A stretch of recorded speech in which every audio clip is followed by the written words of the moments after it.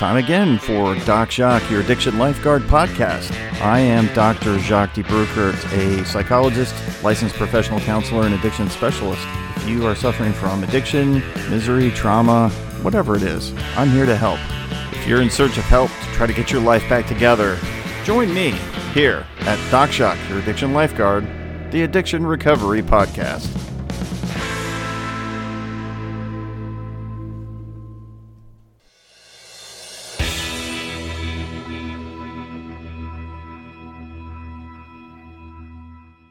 I wanted to be real clear about what this podcast is intended for. It is intended for entertainment and informational purposes, but not considered help. If you actually need real help and you're in need of help, please seek that out. If you're in dire need of help, you can go to your nearest emergency room, or you can check into a rehab center or call a counselor like me and talk about your problems and work through them. But don't rely on a podcast to be that form of help. It's not. It's just a podcast. It's for entertainment and information only. So let's keep it in that light, all right? Have a good time, learn something, and then get the real help that you need from a professional. Oh my gosh, it's been just a little over a month since I did a podcast, and I do apologize to everyone who listens to these. Had to take some time away. The craziness that goes on in my office sometimes just gets to me after a while, and so I just kind of wanted to take a break. So I'm back, and hoping that I can give you some guidance, words of encouragement, or something that will make it so that you can keep moving towards recovery. Or if you have a loved one, keeping your own sanity while you're trying to help them in recovery. So today, what I wanted to talk to you about was something that has been happening quite frequently now that the pandemic is kind of in its, second year? This is April, right? So it's 2 years and a month or two. Yeah, because we shut down in March 2020. This is 2022. So wanted to kind of go over some things about what I have been experiencing over the last 2 months now that we're moving into that time frame, and that is the problem of people who are really starting to get to that absolute burnout point when it comes to stress, the stress burnout. And I've been traveling around the country over the last year, and I've been listening to people, and people are in varying parts of the country in the United States are feeling things differently. They don't all feel it the same way. But what has been happening is some people are getting very worked up about things. And I've been listening to people talk about their coping mechanisms and what they're using to cope. And of course, drugs and alcohol are one of those things.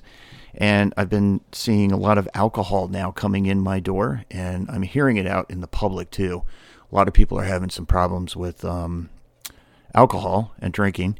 And it's been the thing that's been slowly creeping in. And, my theory is that alcohol is one of those drugs of choice that takes 10, 15, 20 years to really become a problem.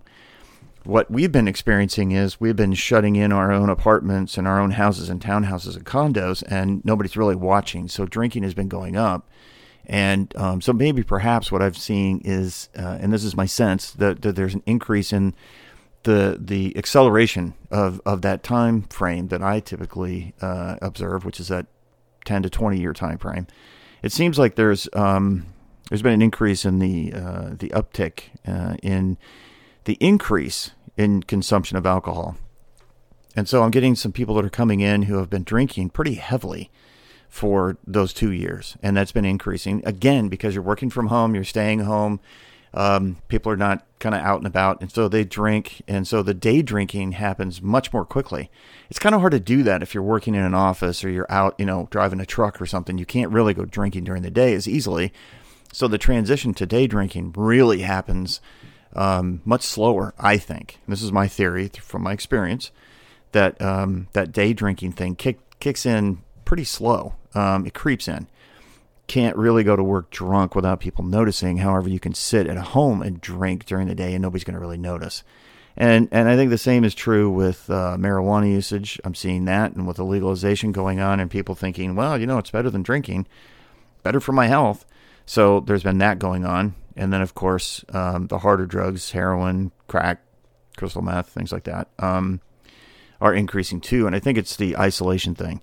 And the second thing I'm seeing that is really deeply concerning to me is that the effect on children, and the masking and the problems that parents are having and the frustration they're having with it, valid as it is with the masking nonsense and, masking toddlers and all that. And then kids at school, they've been going through 2 years, 14 to 16 years old, 16 to 18, 15 to 17.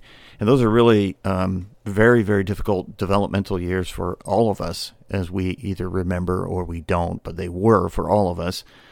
And what I'm seeing is that the developmental stagnation that goes on, and it's kind of like a social suppression of development, and kids who have a hard time trying to fit in anyway, and they're dodging the bullets of constant social attacks through social media, and now they're locked into their homes. They're trying to, it's funny, I see kids socializing better than adults do out when I'm walking around in public. I see them socializing with each other because they can't wait to get out and see each other. Whereas adults, they kind of, mature adults, they tend to not, I don't see them doing that, at least in my area. Now, what I did see when I was traveling around in Florida and Texas and different places, I'm seeing people acting more quote unquote normal, but that's, I think, in the Northern Virginia, Washington, D.C. area.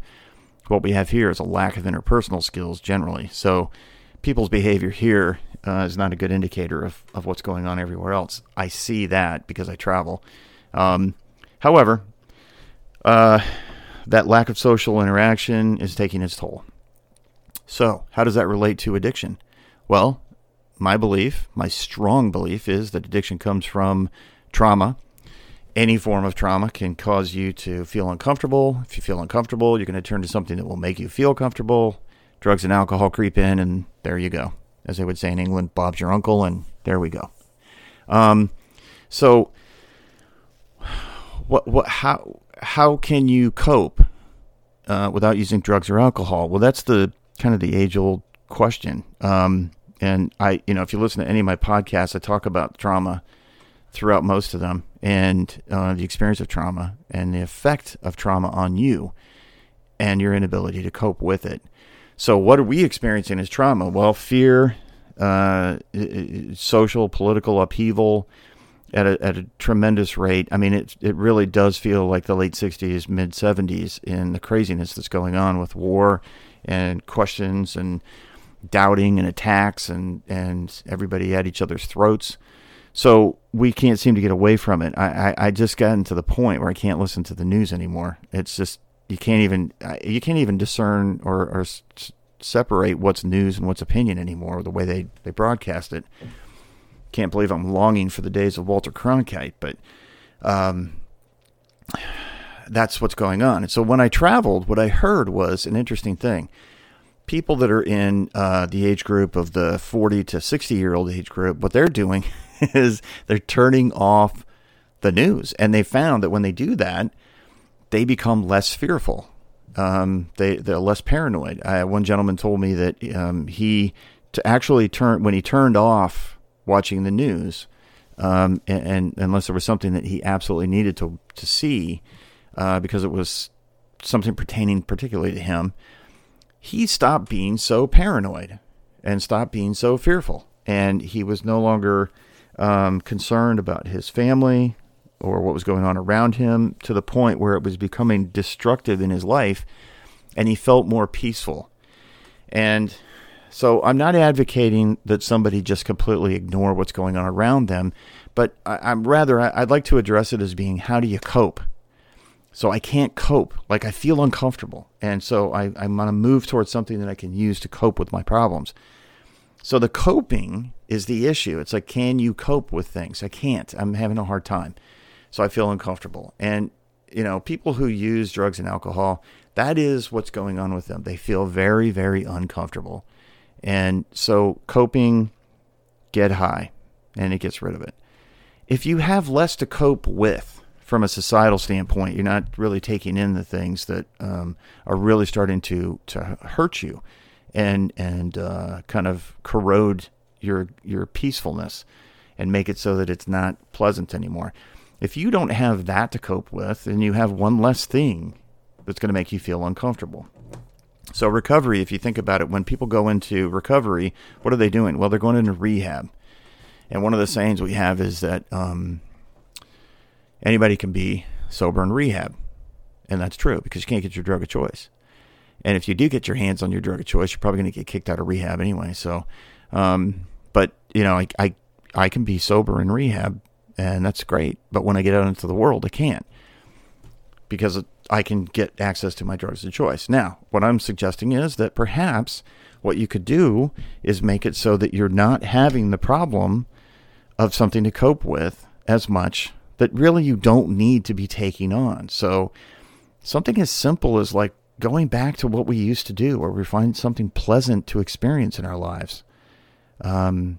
We talked about this early on in the pandemic. Like, you got to get outside, you got to socialize, go with your friends. I can't do that. They're unsafe. Everybody's unmasked. And, and then we find out the masks aren't really, all scientists know this anyway, but masks don't actually do anything for the coronavirus.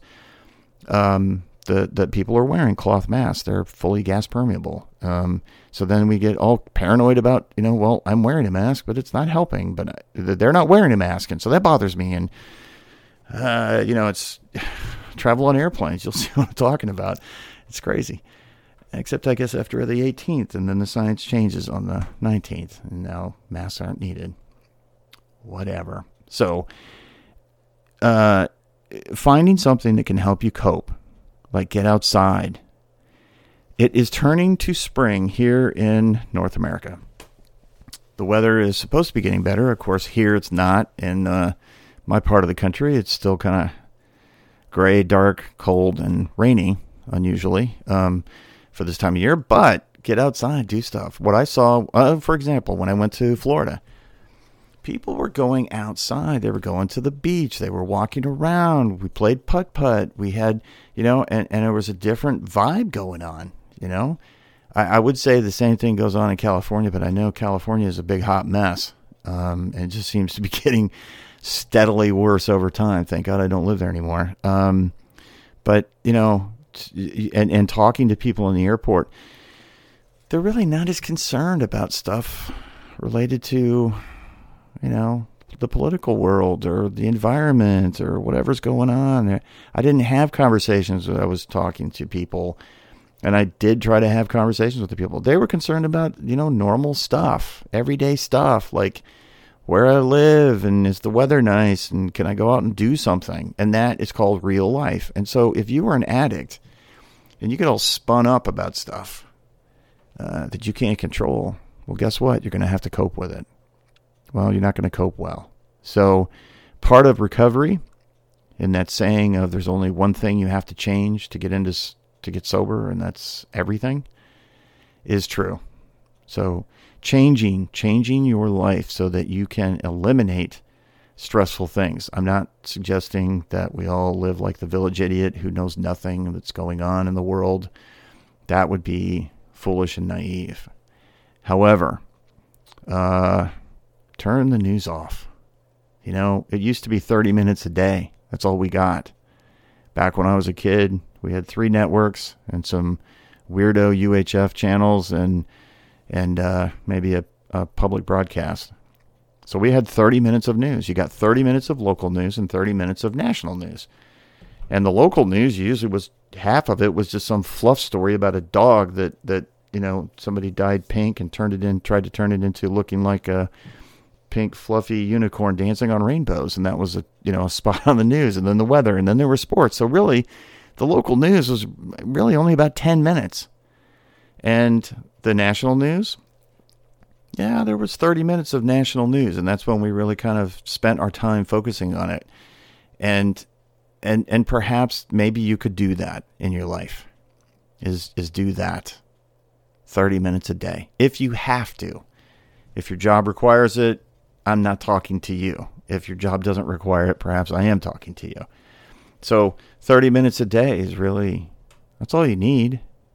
And maybe get your news from a source where it's not opinion-based. Fox News, CNN, MSNBC, all 3 networks, they all seem to be just spewing out opinions, and it's all filtered. So I don't know that that's really, you can consider that news. It's editorial. It's not news.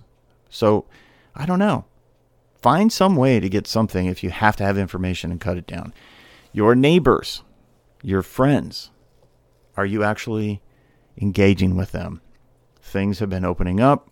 We can go around. People are so super paranoid that they're afraid a lot of times to go places.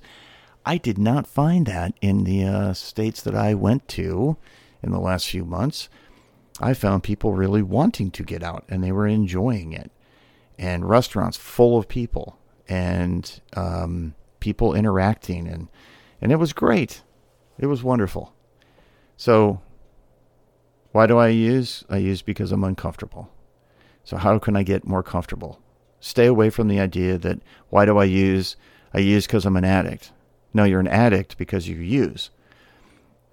You're not an addict that can't, if you spend your time paying attention to, I'm going to stop using, then you're going to have some problems, because you're never going to stop using that way. Why are you uncomfortable? It's really funny when in my practice, if somebody sits in the chair across from me and they come in and I say, hey, can you tell me why you're an addict? Like, why do you use? They generally can't tell me. I don't know, because I just can't stop. It's like, okay, well, I didn't ask you why you can't stop. I asked you why you use. I don't know. Okay. So when do you use? And they'll tell me. Well, I'm when I'm by myself. Okay, so what does that mean when you're by yourself? What are you doing? Talking to yourself? Is that inner voice, that monologue you're having with yourself? That's a problem? You're having, because I, work is a problem, and my boss, this, my neighbor, that, my boyfriend, girlfriend, husband, wife, my kids, my dad, my mom, they were yelling at me. And all of it is, I get it down to, oh, so you use when you're uncomfortable. Yeah. Okay, so why do you use? Because I'm uncomfortable. And then the next time they come in, I'll ask them, okay, pop quiz. Tell me why you use. Because I'm uncomfortable? Yes, because you're uncomfortable. How many times did you use this week? And everybody, that is still using will tell me, well, this time, that time, whatever. All right, tell me what's going on. And it was after they've been, stinking thinking, or they're stirring the pot of the bucket of garbage, and they dipped into it. And they realize it's because they were uncomfortable. And I'm like, okay, so what did you do to try to do something else besides use when you were uncomfortable? They didn't do anything. Guess what? Because they don't have anything. They don't have another coping mechanism. Okay, so let's work on getting some other coping mechanisms. It's interesting that when people use, all the stuff they're interested in tends to drift away.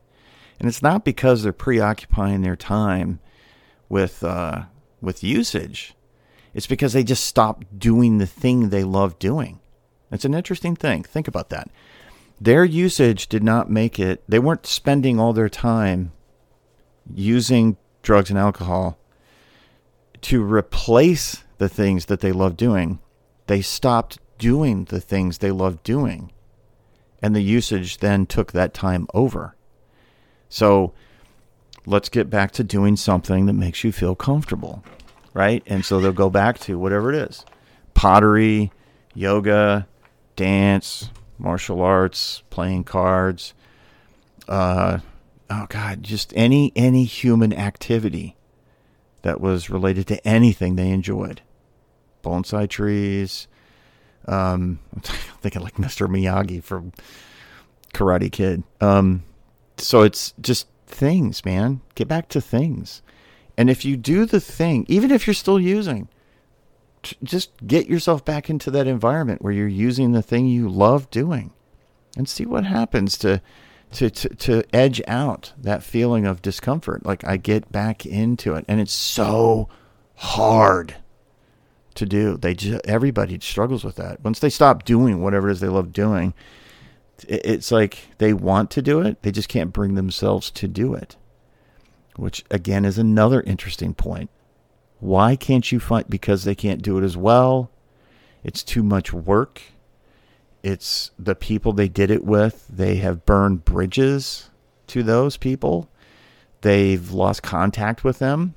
Maybe the group that they were doing it with, or the individual they were doing it with, they've lost contact with. They don't even know where they are. They've drifted. Or it fell prey to the coronavirus and there was a shutdown. I just went through a mall, a little strip mall, where I drove through it because I had to drop something off at the UPS store. 4 of the probably 20 businesses that were there a couple of months ago, they're gone. And boarded up, not boarded up, they're papered up windows and they're empty. And that makes you feel kind of weird, right? So you're like, oh, everything's shutting down. I got to just go home. Some of it is just we're lazy as animals. We're just inherently lazy. We just find the path of least resistance. Everything is about convenience. So it's hard to put effort into it. But if they had that spark where they really did like the thing that they were doing before, then they can get back into it. But it's hard to get back into it because it's the thing that they used to do.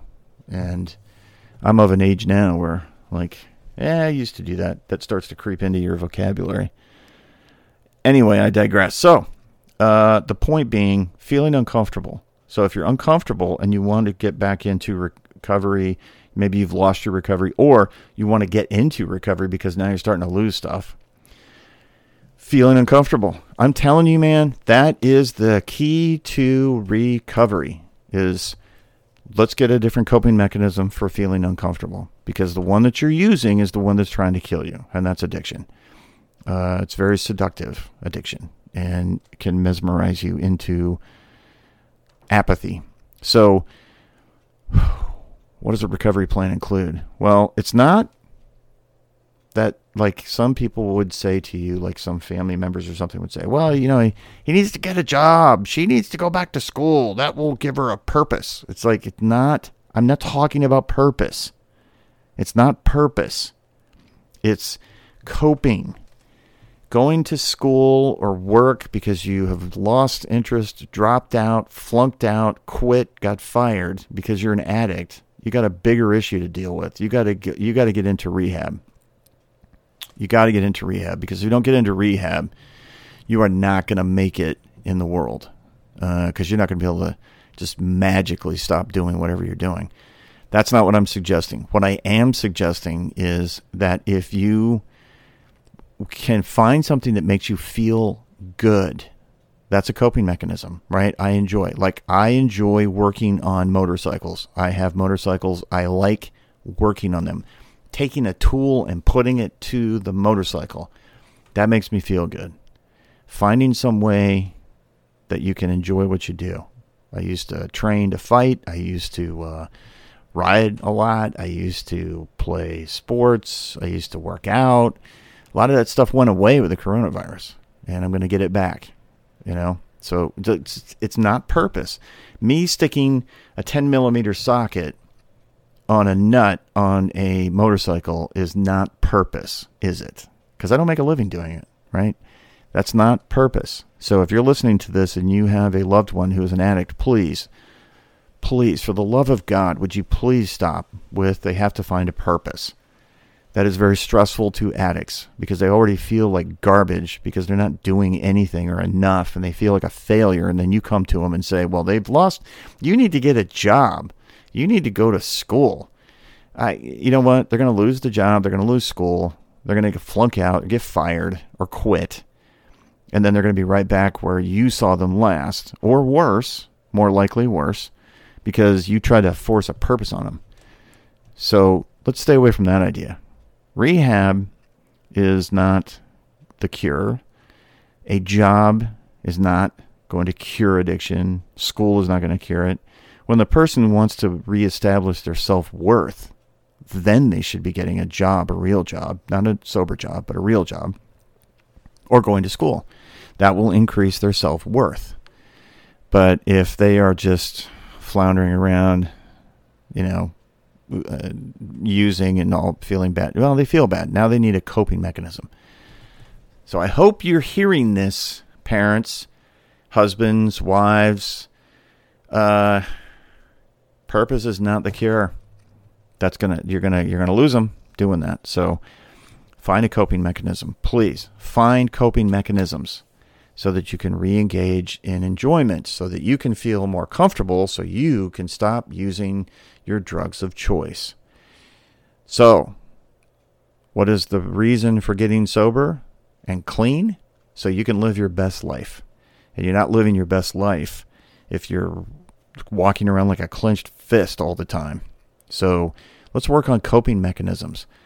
Cut out that stuff that makes you feel bad. If it's the news, stop watching so much of it. Please turn it off. Listen to music. Do something else. If you have to have a voice in coming at you, listen to stuff on listen to books on tape. What books on tape? Record audiobooks. Dating myself. Books on tape. Audiobooks.